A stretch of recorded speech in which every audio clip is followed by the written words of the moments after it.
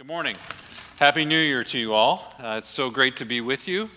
I know that I have been anticipating being with you today. I'm really looking forward to it. But I will say this, that this first week of this year has been challenging. First, we have the Perry incident, and being married to an educator, that seems to hit home really close. So I feel for you, teachers and educators and staff members. It's hard. It's felt close. And maybe some of you even knew people. I know I talked with some people that had friends or family members that were part of that.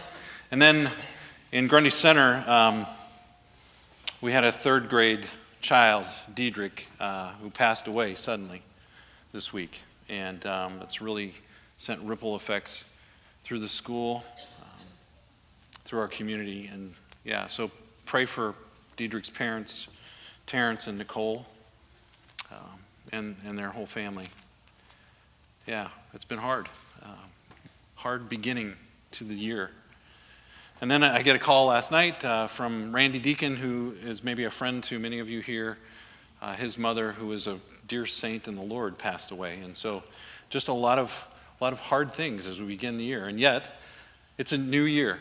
And there's something about a new year for me that is exciting. It's like being able to kind of turn a page. And one reason why I was really excited to be here with you today is that I'm just so grateful. I'm so grateful to God for the way in which we ended the year. We had some beautiful Christmas Eve services, and God's people, God provided in ways for us to be able to financially move forward, to do what we do. I mean, it just exceeded expectations. And so I want to say thank you to you, to the ways in which God moved in through you and through you.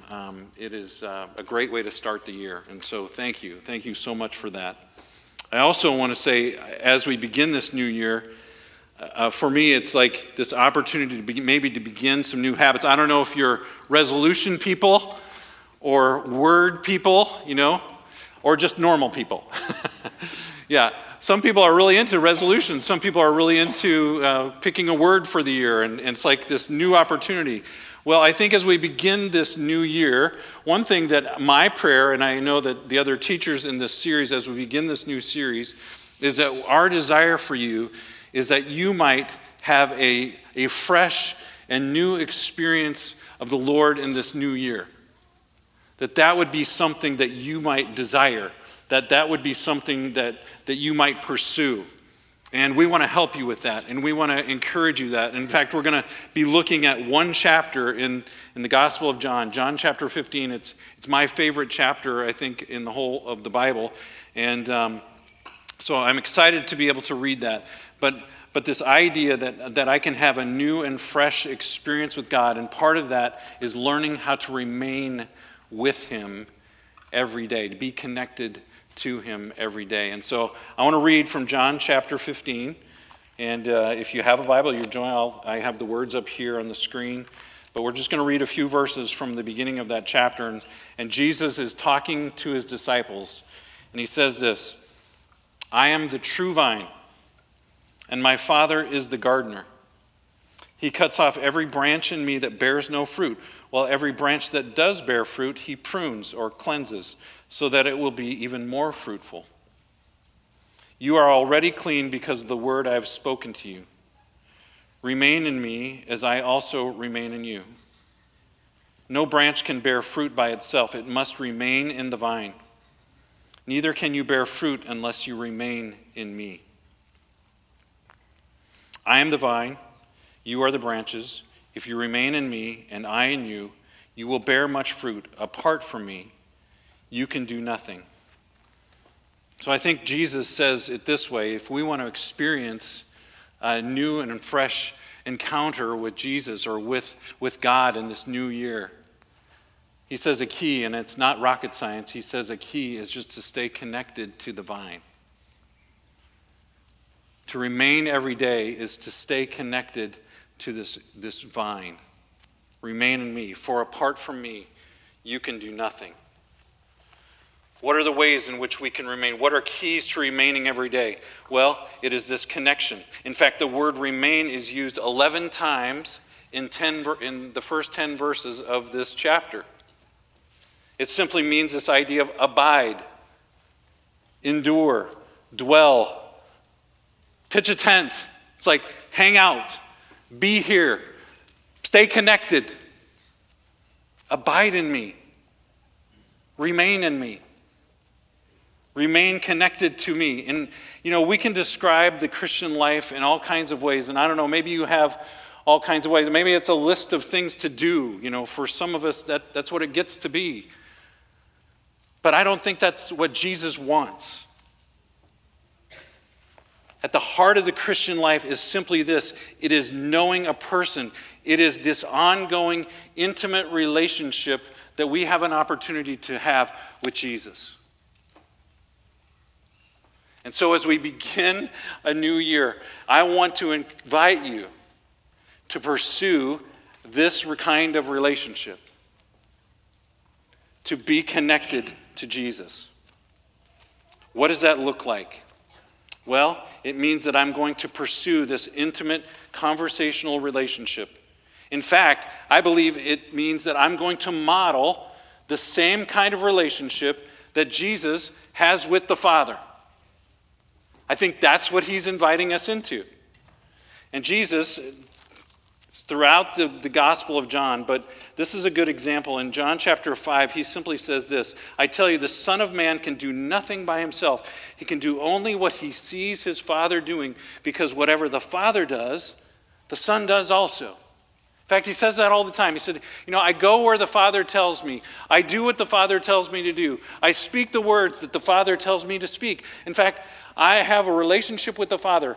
I and the Father are one. And then he's saying to the disciples, us,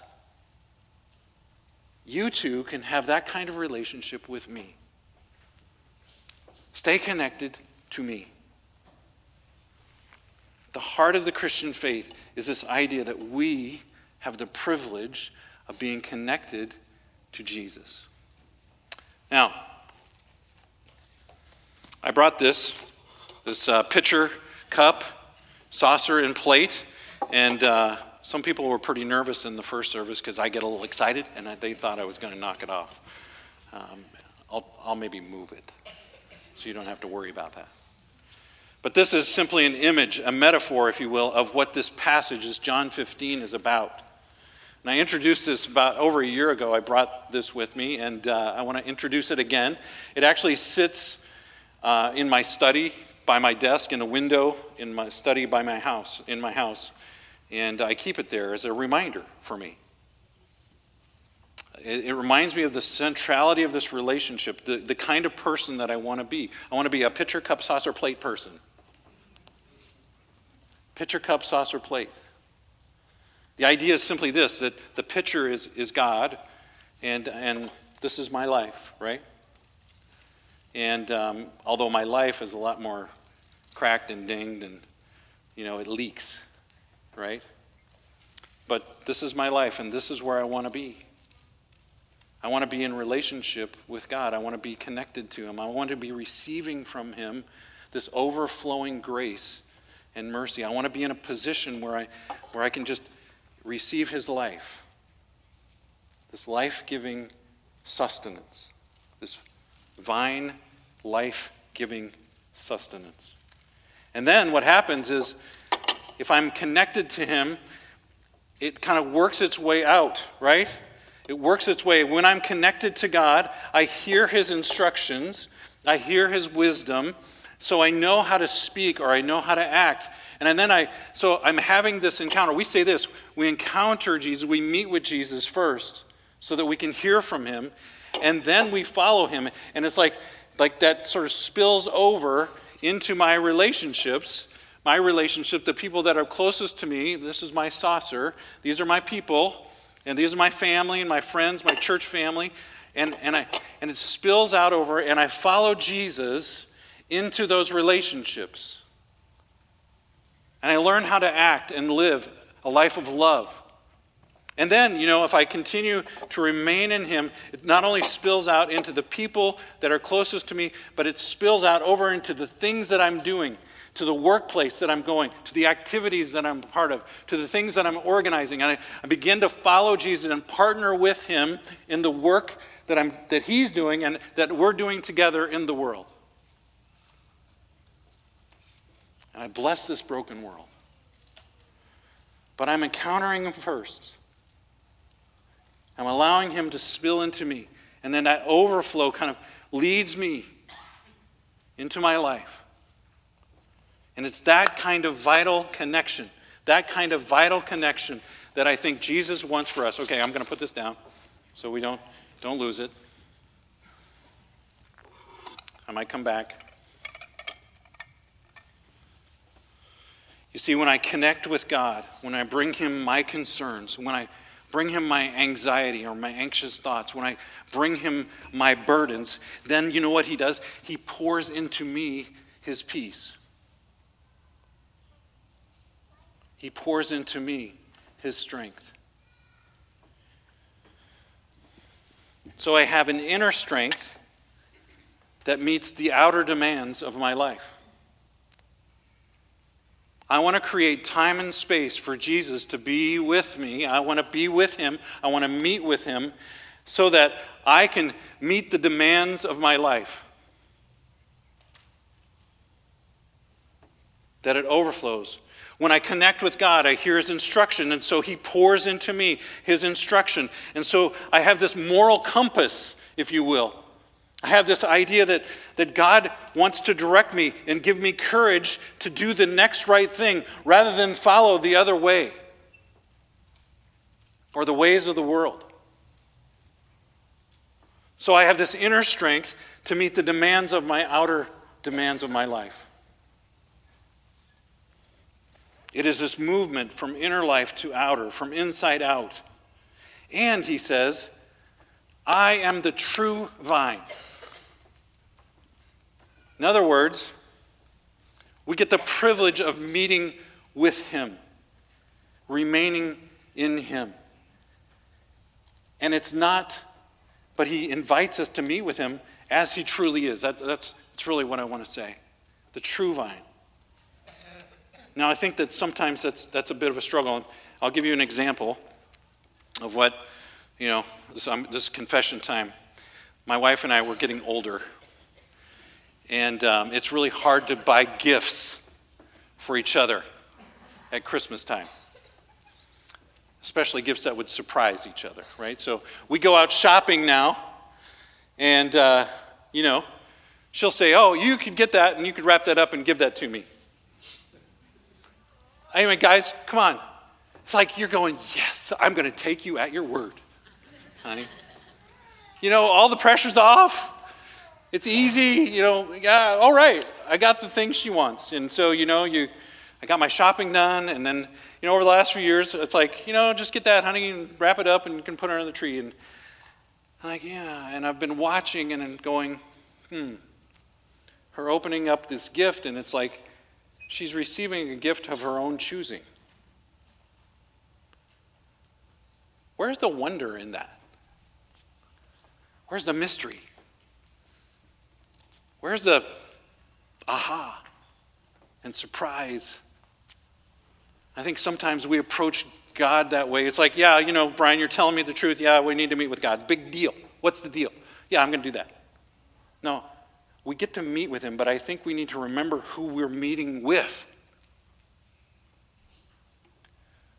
If Jesus is simply this gift of our own choosing, he becomes a God of our own creation. He is who he is. This is what he says about himself in the Gospel of John. I am the bread of life. I am the light of the world. In John 8, he said, before Abraham was, I am. I am the pre-existent king. I am the door of the good shepherd. I am the good shepherd. I am the resurrection and the life. I am the way, the truth, and the life. I am the true vine. You want to receive life? Then come to me. Meet with me, but not on your terms. Come to me, meet me, know me as I am. Think about that. We get the privilege. We don't have to, we get to. We get to meet with the God of the universe, the one through whom God spoke and all of creation came into being. We get to meet with him. If we want to experience God afresh, I think we are invited to stay connected in this vital love relationship with Jesus, the one who existed before time began. It is this intimate, ongoing relationship where I'm making a progressive commitment to him through our engagement, through worship, through Scripture, creating time and space to keep company with Jesus. Let's cultivate our friendship with him. Next key. This is what it says. Next key to this remaining in him. I think we need to understand that the role of the gardener is to prune. But pruning is an act of grace and greater fruitfulness. Listen to what he says. He says, he cuts off every branch in me that bears no fruit, while every branch that does bear fruit, he prunes or cleanses so that it will be even more fruitful. So Jesus is saying, look, my Father is the gardener, and the gardener's role is to prune. And so I'll just share with you, my sermon prep for today was I took this passage and I read it with our kids over Christmas break. And I said, hey, give me some insight. What do you think? My daughter had something to say that I thought, wow. She said, Dad, if I'm connected to the vine, pruning is going to happen. Pruning is going to happen. The Father's going to cut out the dead, things that are not bringing life, or he's even going to cleanse or prune the things that do give life, so that it will, what? Be even more fruitful. Now, I'm not a master gardener. In fact, I don't think I could grow much of anything. But I know many of you are. And, my wife, she dabbles. And we have a friend who is really a master gardener. And we reap the benefits of it. I mean, it's amazing. All summer long, we get these incredible sort of gifts of green things, which I don't know what they are, to be honest with you. But here's what I know about this master gardener. Like, she's pulling off the rot. She doesn't use any chemicals, and so she's pulling off bugs. She's doing all the things. Like, she cuts off those branches that are dead, but she's taking those things that are producing and she's cleansing them. She's making them more fruitful. It's like the Father. He cleanses the good so that it can be even more fruitful. It is an act of grace. It's not even something that I have to do. It's something that the Father does. Why? So that you can experience more life. You can experience a greater life, a more fruitful life. In fact, I want you to experience so much blessing and fruitfulness in your life that would show the world. It would be to my Father's glory that you might demonstrate and show fruit. In verse 8, it says this: "This is to my Father's glory, that you bear much fruit, showing yourselves to be my disciples." Now, I also know that sometimes when that image, you think, oh, God is just a big killjoy. He just, after me, he's going to cut all the things out. He's really not. No. Maybe the best way I could describe that is I'm a football fan, so I've been watching the college football playoffs, and, I was cheering for Michigan over Alabama, okay? I had lots of friends in Michigan, and I was excited about that because I'm not a huge Alabama fan. But I will say, I have come to deeply respect Nick Saban. He's an incredible coach. But he comes off as, like this is the way, And I remember during the season, I saw a little clip of an interview with the quarterback, Jalen Milroe. It was in a time when they were kind of struggling, and he was asked a question, so what's it like to be coached by Coach Saban? And what's your relationship? He said, we have a terrific relationship. I love Coach Saban. He's great.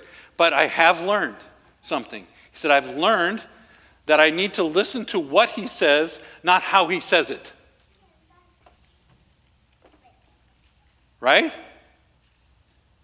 Because I trust that he wants me to be a better player, to be better for the team, to reach my goals. I believe in him. I trust him. I know his heart. And you know what? Here's the thing. You need to be able to trust the Father's heart, that he has your best interest in mind. Yes, he prunes. He cuts away the bad. He cleanses those things that are good so that it can be even better. But he is good. Which requires a certain attitude, right? I'm coming with this attitude of humility and surrender. Say, okay, God, I want to meet first with you. I want to be connected to you. I want to meet you as you are, not as I choose you to be. And I open myself to your work. Prune.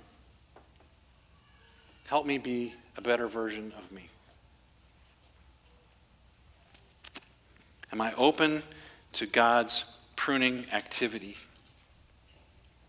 So, I want to give you a little tool. A tool for remaining in the vine. So, if you want to pull out your textbooks, friends, this little bookmark, it's for you. It's a tool. It's called the Daily Examine. It's really a prayer exercise. Here's what it is. It's a prayerful reflection and discernment on my life and daily experience. It is intended to help me become aware of the ways in which God is active in my life and resolved to cooperate better with his gifts and calling. In other words, it's just saying, I don't always notice things in the moment. I'm going to take time just to reflect. I'm going to look back. I'm going to say, okay, where has God been working? Where have I seen his presence? Where have I noticed him? Now, the thing is, I'll be honest with you, I rarely see God in the moment because I'm just trying to survive, right? I'm just trying to live my day. I'm just trying to get by a lot of times and, make it through. And I was having a conversation with a friend of mine who actually lost his wife in August. He buried his wife, and she died from a long journey of cancer. And he came to see me, and he was kind of energized. I mean, I journeyed with him a long time, and he was saying, I knew God was real, and I knew he was with us, but man, when you're just trying to survive. But now, he said, I've actually had time, and I look back and I go, wow, to see all the ways that God was providing for us, for this doctor to enter into our situation, for this conversation, for people to come to my house and help us, to bring food, send cards. It was all these ways. He said, you cannot kind of see God at work unless you're looking in your rearview mirror. And I'm like, yeah, that's a great illustration. It's true. You need to take time to examine. Where has God been at work? And so that's what we want to do in this prayer of examine. You can do it any time of the day. You could do it in the morning. You can do it evening. You can do it at your desk. You can do it one part. You could do all of the parts. It doesn't matter. You could do it for 30 seconds. You could do for 30 minutes. But it's a process of sort of taking your memory and looking back. And so there's 4 simple steps. And honestly, you can do one or all of them.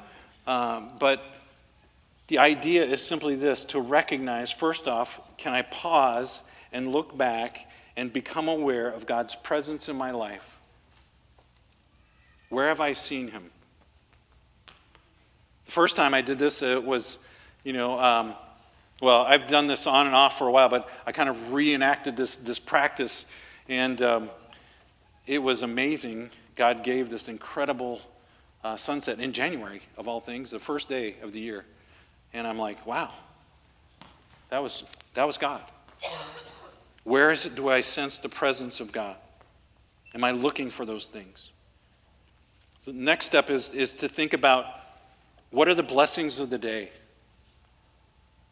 What were gifts to me? What were conversations that were had or things that happened? What were ways in which I really saw that was kind of a unique gift given? So where do I see God? Where do I notice that those are things that he's giving me? And then this review, this idea, what review is to me is like simply saying, okay, God, I'm here. I'm open to your pruning. I'm open to your cleansing, sort of okay, where did I blow it? Where did I miss it? What were the conversations that I kind of regret, or things that I did that I'm like, okay. You know what? I've been doing this on and off for the last few weeks, and I catch myself thinking there are a lot of great days that I have, and I'm actually seeing God at work in ways that I've never maybe noticed before. But then I realize I mess up. I mess up every day. That's okay. So how am I going to respond to that? Well, it's not okay, but it's okay in that I'm becoming more aware of it. I can actually partner with God to help him say, look, I want to change that about me. I want to prune that from my life, if I could. Will you help me? So how do I respond? What do I need to say thank you for? What do I need to confess? What do I need to do moving forward? What do I need to become more aware of? So it's a simple tool, simply to help you to examine your life. And I just, this is like, the gym talk right now. Like 30-day challenge. Can you do this? You can do this. You can do this. Let's do it together. I think God will show up in ways in your life, in our life together, that we never expected. So let me pray.